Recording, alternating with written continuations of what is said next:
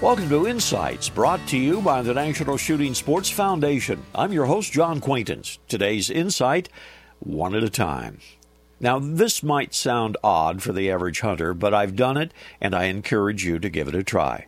The next time you're wing shooting, say doves, ducks, quail, pheasant, whatever the game, load your shotgun with just one shell. No, really. Years ago, I actually met a hunter who was doing just that. He was using an auto-loading shotgun, but he loaded a single shell at a time. Now, I assumed his gun wasn't recycling properly.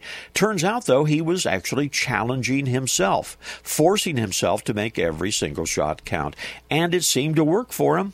He outshot me. He outshot my hunting partner on decoying ducks.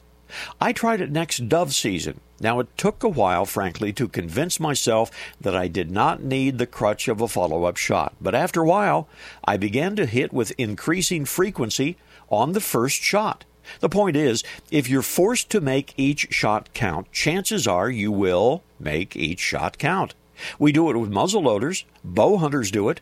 Why can't it translate to shotgunners? And I know from experience that it can. This reminder, join us on the web at nssf.org. Lots of information about the shooting sports. This is John Quaintance.